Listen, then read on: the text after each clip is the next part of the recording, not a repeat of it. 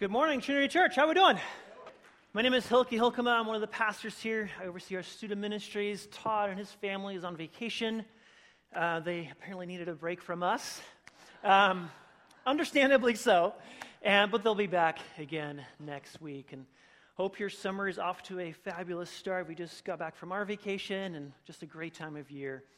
This morning we're going to continue our series, Faith Steps. It's been a great journey. Learned so much from these Old Testament stories and just love seeing them come alive. This morning, I want to start off with a couple of questions. How do you respond when your doctor calls you and says, "Would you come into my office? We need to talk about your lab results." How are you supposed to respond when your children are not following the Lord, and it's absolutely crushing you? How do you respond when your parent calls you, says, "I have cancer"? Maybe not quite as severe, but still very real. How do you respond when in just a few weeks you go back to school? Oh my gosh, sorry guys, but how do you respond when your teacher, your professor hands you the syllabus, you open it up and you feel overwhelmed? There's a little bit of anxiety that sends in. You're like, how am I going to do this? I don't know what I'm going to do with all of that. Or your mechanic calls you, and as far as he can tell, your car just basically exploded, and it's going to take like $7 million to fix. What do you do? This morning, we're going to take a look at Jehoshaphat. And he's going to get a phone call that's deeply troubling, very concerning. He's alarmed, and he's not sure what he's going to do. His circumstances is very different, as are each of our own personal circumstances. They're very different from one another. But his response serves as a model, as an example that we can glean from, principles that we can put into practice that will be extremely, extremely valuable as we continue to follow Jesus, one faith step at a time. You see, our big idea this morning, and I'll put up on the screen, it says this: when I do not know what to do, let my eyes be on you.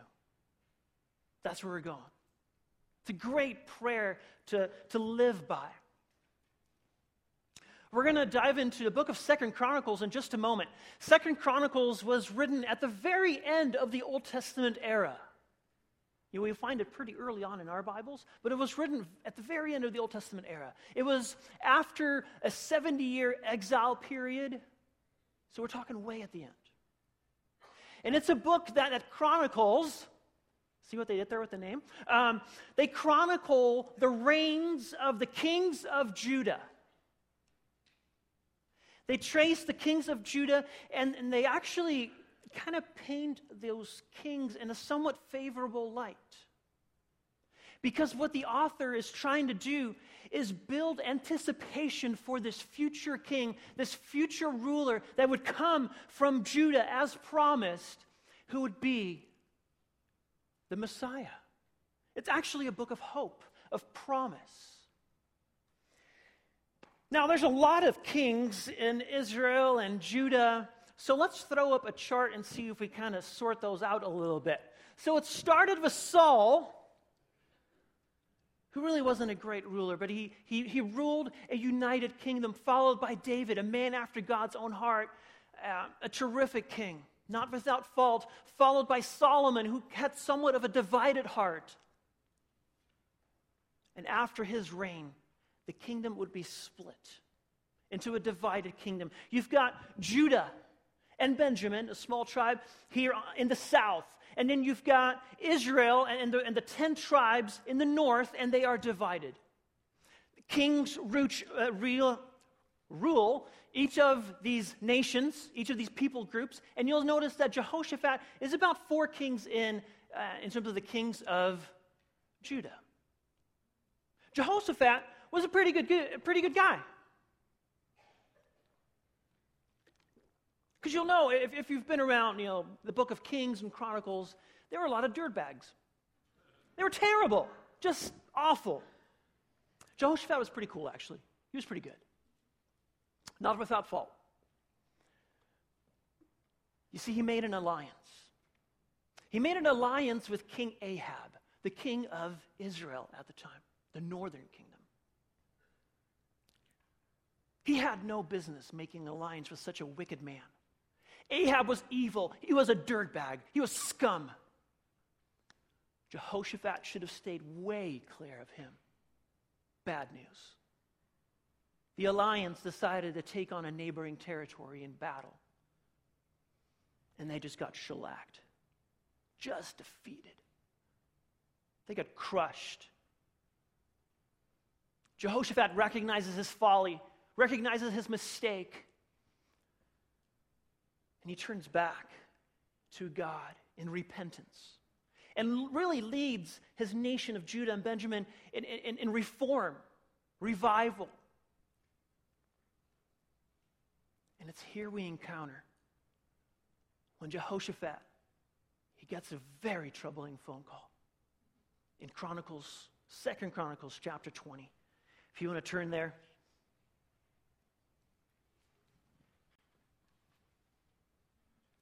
It starts off, verse 1. After this, after what? After the debacle with Ahab, the defeat and subsequent reform and revival and repentance. After this, the Moabites and the Ammonites with some of the Meunites came to wage war against Jehoshaphat. Now, real quick, just to get our bearings, let's throw up a map of the region. And you'll notice that you've got the Moabites and the Ammonites in the colored sections there. And then the kingdom of Edom in yellow down below, that's kind of where the Meunites used to live. So you've got three pretty decent-sized territories making up a pretty large army coming against Jerusalem, which kind of is in the center there, and that's where Jehoshaphat finds himself. Verse 2. Some people came and told Jehoshaphat, a vast army is coming against you from Edom, from the other side of the Dead Sea. It is already in Hazezon Tamar, that is En-Gedi. We're talking 25 miles away here. They are very close. They are knocking at the door. Alarmed, Jehoshaphat resolved to inquire of the Lord, and he proclaimed a fast for all Judah. The people of Judah came together to seek help from the Lord. Indeed, they came from every town in Judah to seek him. Jehoshaphat's first response was, I was going to say, oh crap, but that was not good. He was alarmed. He was alarmed. He's like, oh no. But then, I love his follow-up response. He resolved to inquire of the Lord. It says he got the people together to fast and seek after God, inquiring and seeking synonyms to make just this emphatic point that they resolved to seek after God in this moment. Yes, they were alarmed, but it was time to seek God. Verse 5. Then Jehoshaphat stood up in the assembly of Judah and Jerusalem at the temple of the Lord in the front of the new courtyard. You see, during Solomon's reign, when the temple was completed and it was dedicated, this happens in 1 Chronicles chapter 6, there was a promise given by God that, hey, if you find yourself in trouble, if you find yourself surrounded by nations, if you find yourself dealing with plagues, seek after me in this place and I will deliver you. So now, Jehoshaphat is going to pray a very powerful prayer. And the first thing that Jehoshaphat prays is this. It is a reminder of the character of God. A reminder of the character of God. Take a look in your Bibles. Verse 6, he prays, Lord, the God of our ancestors, Are you not the God who is in heaven? You rule over all the kingdoms of the nations. Power and might are in your hand, and no one can withstand you. Our God, did you not drive out the inhabitants of this land before your people Israel, and give it forever to the descendants of Abraham your friend? They have lived in it and have built in it a sanctuary for your name, saying, if calamity comes upon us, whether the sword of judgment or plague or famine, we will stand in your presence before this temple that bears your name, and we will cry out to you in distress, and you will hear us and save us. The first thing that Jehoshaphat does, in front of all the people of God, he reminds himself and the people of the character of God, of who God is. A God who is all-powerful. The first part of his prayer is focused on the power and might of this amazing God. Then he moves on to give God thanks and recognize his faithfulness to his promises. Promises to lead them to the promised land that was promised years and years ago to Abraham. He reminds himself and his people of the character of God. But you might think, I'm not sure that I like a God like that. All-powerful, all-knowing, sounds like a tyrant. That could turn into like some authoritarian ruler kind of shady stuff. Omniscient, and that's just creepy. I don't know if I can buy into this God you talk about. And those are totally legitimate questions for you to ask. But let me put it to you this way. I could not imagine praying to a God other than that. And here's why. Christian thinker Ravi Zacharias explained it this way.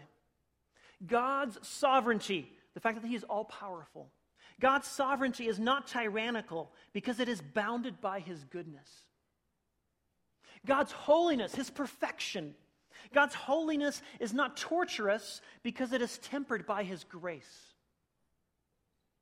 God's omniscience, the fact that he knows all-knowing, is not taunting because it is coupled with his mercy. God's immutability, the fact that he's the same yesterday, today, and tomorrow, that he is unchanging, he is immutable, is not terrifying because it is certain of his good will. Don't be intimidated by a God with this kind of character. In fact, it is his character that should draw you to himself. Another way to say it perhaps is this, that when we pray, we should not only seek answers to our problems, but we should seek God himself. That when we pray and just kind of life hits the fan, that we should not only pray for him to solve our problems, but that we would seek God himself, the all-powerful, all-wise, perfect, holy, loving God. After reminding himself and the people of God of God's character, the second thing that Jehoshaphat prays is a request for help. Seems like a good thing to pray. Verse 10. But now here are men from Ammon, Moab, and Mount Seir, whose territory you would not allow Israel to invade when they came from Egypt. So they turned away from them and did not destroy them. See how they are repaying us by coming to drive us out of his possession you gave us as an inheritance. Our God, will you not judge them? He prays, God, take them out. Take these out. Destroy them. Judge them. They have done us so wrong. Destroy them. Did you know that God loves to hear your requests for help? He's never too busy to hear from you. There's some incredible verses. James chapter 4. It says, you have not because you ask not. Isn't that awesome? He follows that up, by the way, that some of you have not because you ask with wrong motives. James tends to be very direct. I appreciate that. But it is true. You have not because you ask not. Incredibly powerful words. There's another verse that is just personally just so incredibly meaningful to me when I encounter a crisis in my life, a hiccup, a bump in the road, a hurdle. It's Philippians 4:6. And it tells me, do not be anxious about anything. Or don't worry about anything, but with prayer and supplication, which means prayer, with thanksgiving, which means prayer, make your request known to God. And the peace of God that surpasses all understanding will guard your heart and your mind in Christ Jesus our Lord. Powerful words that God is speaking to us, speaking to me, saying, make your requests known to me. Let's make a trade. Let's swap worry for peace. Are you down for that this morning? That sounds like a really good deal. Because I remember when my dad called me and he said, I have cancer. Panic sets in. It was fairly aggressive. At the same time, I had no idea that prostate cancer was like super curable. And he's fine, great. But I didn't know that in that moment. It was like 9 years ago. I needed to be reminded of those words often. When my mechanic called me, and apparently my car exploded again, and it's going to cost another $7 million. And I start to worry. I needed to be reminded of that truth when I sat in the classrooms. That's been a long time ago now, but my professor, my teacher hands me the syllabus, and you're like, just overwhelmed. Overwhelmed. You need to hear that this morning. To make your request known to God. To trade worry for peace. It's a pretty good swap. So after making his request known, the third thing that Jehoshaphat prays is a response of submission. Love this. A response of submission. Verse 12 goes on to say, for we have no power to face this vast army. They're so outnumbered, you guys. We have no power to face this vast army that is attacking us. We do not know what to do, but our eyes are on you. That's our big idea. When I don't know what to do, let my eyes be on you. That's kind of the breakthrough moment, the light bulb moment in this chapter. Incredible truth. We have no power. I have no power. But I know that you do. What does it mean to keep my eyes on you? Let me tell you a story. There's an author by the name of Alexander Solzhenitsyn. He's Russian. His last name is worse than mine. He wrote a book in 1962, and it was called A Day in the Life of Ivan Denisovich. I did pretty well on that, I might say. A Day in the Life of Ivan Denisovich. You see, it's a fictional story. But a little background on Alexander. He spent years, from 1945 to 1953, in a Russian prison camp under Joseph Stalin. It was not a good time. There's things that he saw, that he witnessed, that he should have never seen. There are things that he experienced at the hands of evil, evil men that he should have never experienced.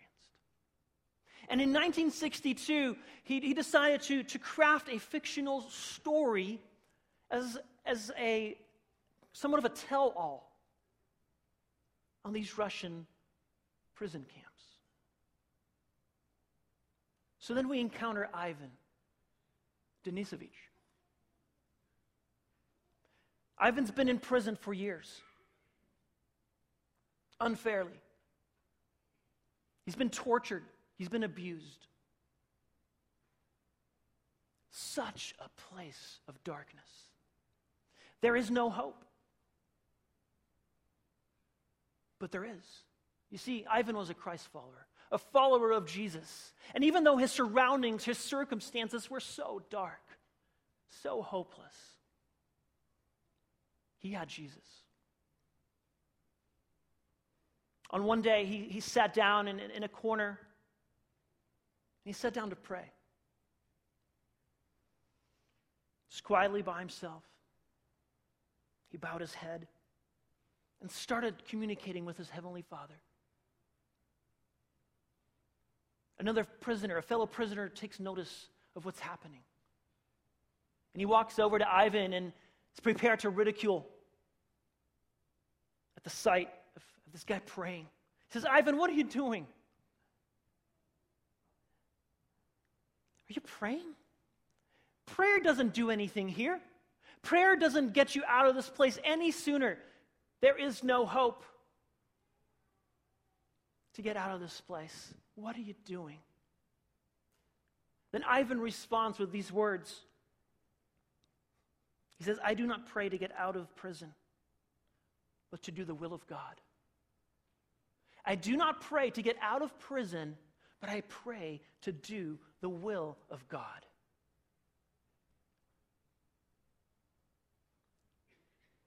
I want to pray when I encounter those hurdles that I want to do the will of God. I want to keep my eyes on Jesus. Faith step after faith step. William Barclay, old preacher guy, put it this way. When we pray, remember the love of God that wants the best for us. Do you know that? The wisdom of God that knows what is best for us, and the power of God that can accomplish it. Isn't that sweet? To trust that God loves us so much that He wants the best for us. That God is so all-wise that He knows what is actually best for us. And He has the power to accomplish it in your life. Lord, I do not know what to do. But my eyes are on you. I know you love me. I know you're wise. And you're all-powerful. And that's enough in this moment. So what happens next? The enemy is knocking at the door. They're probably about 18 miles away now. If I keep talking, they'll be even closer. Jehoshaphat prays, and God responds. The Spirit of the Lord came on a Levite, part of the religious class. And this Levite starts speaking God's word to his people. And this is what he says. Look with me at verse 15, if you would. He said, "Listen, King Jehoshaphat, and all who live in Judah and Jerusalem. This is what the Lord says to you." Check out these next words. They're incredible. "Do not be afraid or discouraged because of this vast army, for the battle is not yours, but God's." Amazing.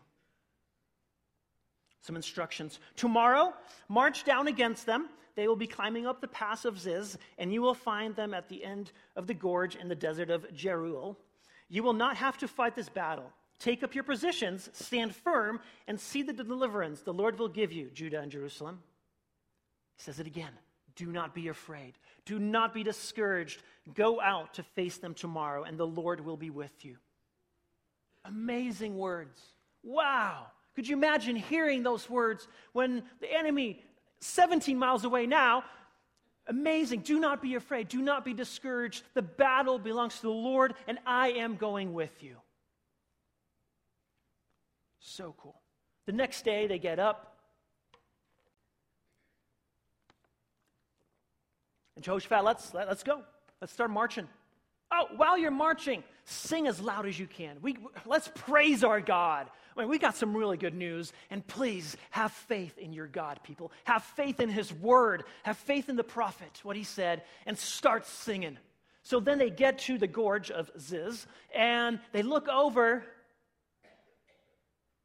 Dead bodies everywhere. Wow. What happened?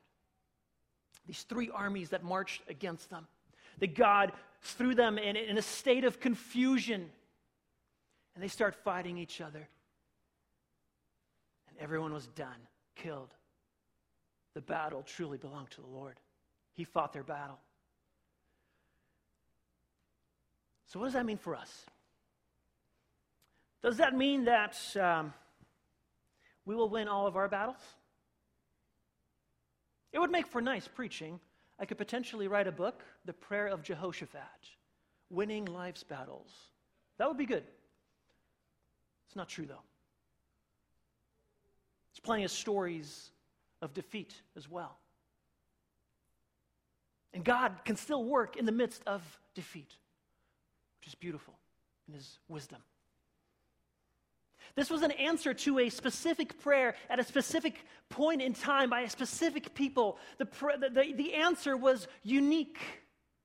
We are encountering this morning a narrative, a telling of history. This is a description of what happened. This is descriptive section of Scripture, not prescriptive. There's no commands here. You should pray exactly like Jehoshaphat. No, these are principles, valuable practices that we should adopt, which are affirmed, by the way, in the New Testament in a prescriptive way. The answer, you're like, oh, well, if the answer is just for the Jehoshaphat and his crew, then, all right, that's great, I guess, but what does that leave me? Well, there's some super valuable principles that we can still glean from this answer. No, this is not a promise, like all your battles will turn into just beautifulness and your life will just be roses. But when our eyes are on God, here's the first principle. Our fear is replaced with a growing confidence in Him. When our eyes are on God, our fear is replaced with a growing confidence in God. Those people of Judah, they came marching with confidence. They were singing, they were worshiping, they were excited. They had confidence, not in their own ability, because they were powerless, but they trusted in His might. So that when we focus our eyes on God, our fear is replaced with a growing confidence in God. Even in the New Testament, again, more of a prescriptive section right here, it says in 2 Timothy that God has not given us a spirit of fear, but of power. Confidence. Not our own power, in His. Awesome. When our eyes are on God, our confidence grows, yes, but also this, His Word. Number 2, His Word guides, encourages, and strengthens us for battle. When Jehoshaphat prayed and the people of God prayed, God spoke His Word through that Levite in a powerful way. Did you know He's already spoken to you in an even more powerful way? You're holding it in your lap. You're looking at it on your phone. God's word spoken to you so that when you face that moment of crisis, you can turn to Him in prayer, but also turn to Him and read how He guides you and encourages you and strengthens you through His word. Because it is profitable, according to 2 Timothy, for teaching, rebuking, and training in righteousness and correcting. Number 3, that when we focus our eyes on God, because we don't know what to do, our eyes are on you. Number 3, His presence is with us, and as we take our next faith steps. I love the last little tag in God's word to His people. What does He say? I will be with you. What an incredible promise. I will be with you. You're not going at this alone. I will be with you. Did you know you've already been given the same promise? Multiple places in the Bible, but how about John 14? This is where Jesus promises the Holy Spirit to not just live with us, but to live in us. His presence. His presence is with you. Whatever you're facing right now, God is with you. You have His word. When I do not know what to do, Let my eyes be on you. It's an incredible prayer to pray. It is a challenge to live out.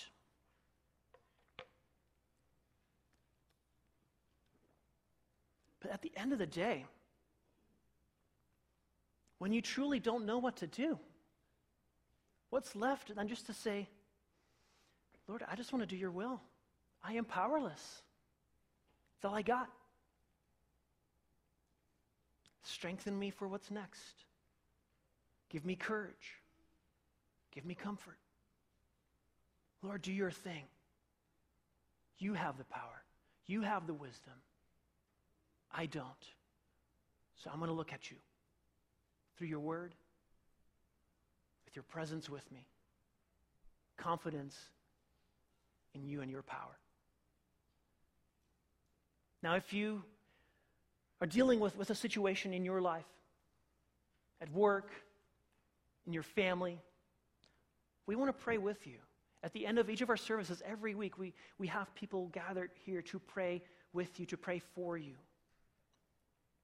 Today is especially one of those moments where it's not just, oh, that was a really nice sermon, I'm just going to go hop in my car. And no, if there's stuff going on in your life, let's respond this morning in prayer. So you can do that after the service. We'll be right up here. We'd love to do it. If you're not following Jesus, man, you can't do it on your own, can you? It's a tough place to be. It's a dark place to be. But it doesn't have to be that way. Jesus is inviting you in. And he's saying to you this morning, the ABCs. A, admit. Admit that you can't do it. You need my help. Admit that you are a sinner, broken, hopeless. Which is all of us in this room, by the way. We're not just singling you out. But you admit you're a sinner in need of a Savior. B, believe that Jesus is that Savior, that rescuer, that he died on the cross for your sin, restoring you back to God, giving you hope and purpose and grace. And C, to choose to commit, to choose to follow Jesus for the rest of your life. Yes, there will be some hurdles, some challenges, as we just talked about. But there's no need to fear them because God is with you and he is working in and through you with his power. That's an incredible promise, incredible truth that you can tap into this morning. I invite you to pray this morning, just the ABCs. Lord, I admit, I believe, I choose. And you can do that with us. Let's pray together. Father, we thank you for who you are. You are so good to us. You are gracious to us. Lord, you do not leave us on our own. You've given us the promise of your presence. Oh, Lord, that is so incredibly meaningful when we're facing these hurdles, when we're facing these battles, these challenges in our lives. Lord, we remind ourselves this morning of your character, that you are good, you are perfect, you are holy and sovereign, all-knowing, and you love us. And Lord, you want to hear our burdens. You want to give us this exchange of worry in exchange for peace. Thank you. But Lord, we also want to just submit and say, we just want to do your will, one faith step at a time. And Lord, I do pray that if there's anyone here this morning that has not responded to your offer of salvation, that they would respond right now and say, Jesus, I admit I'm a sinner. Jesus, I believe that you died for my sin, that you are my Savior, and I choose to follow you for the rest of my life. It's in Jesus' name we pray. Amen.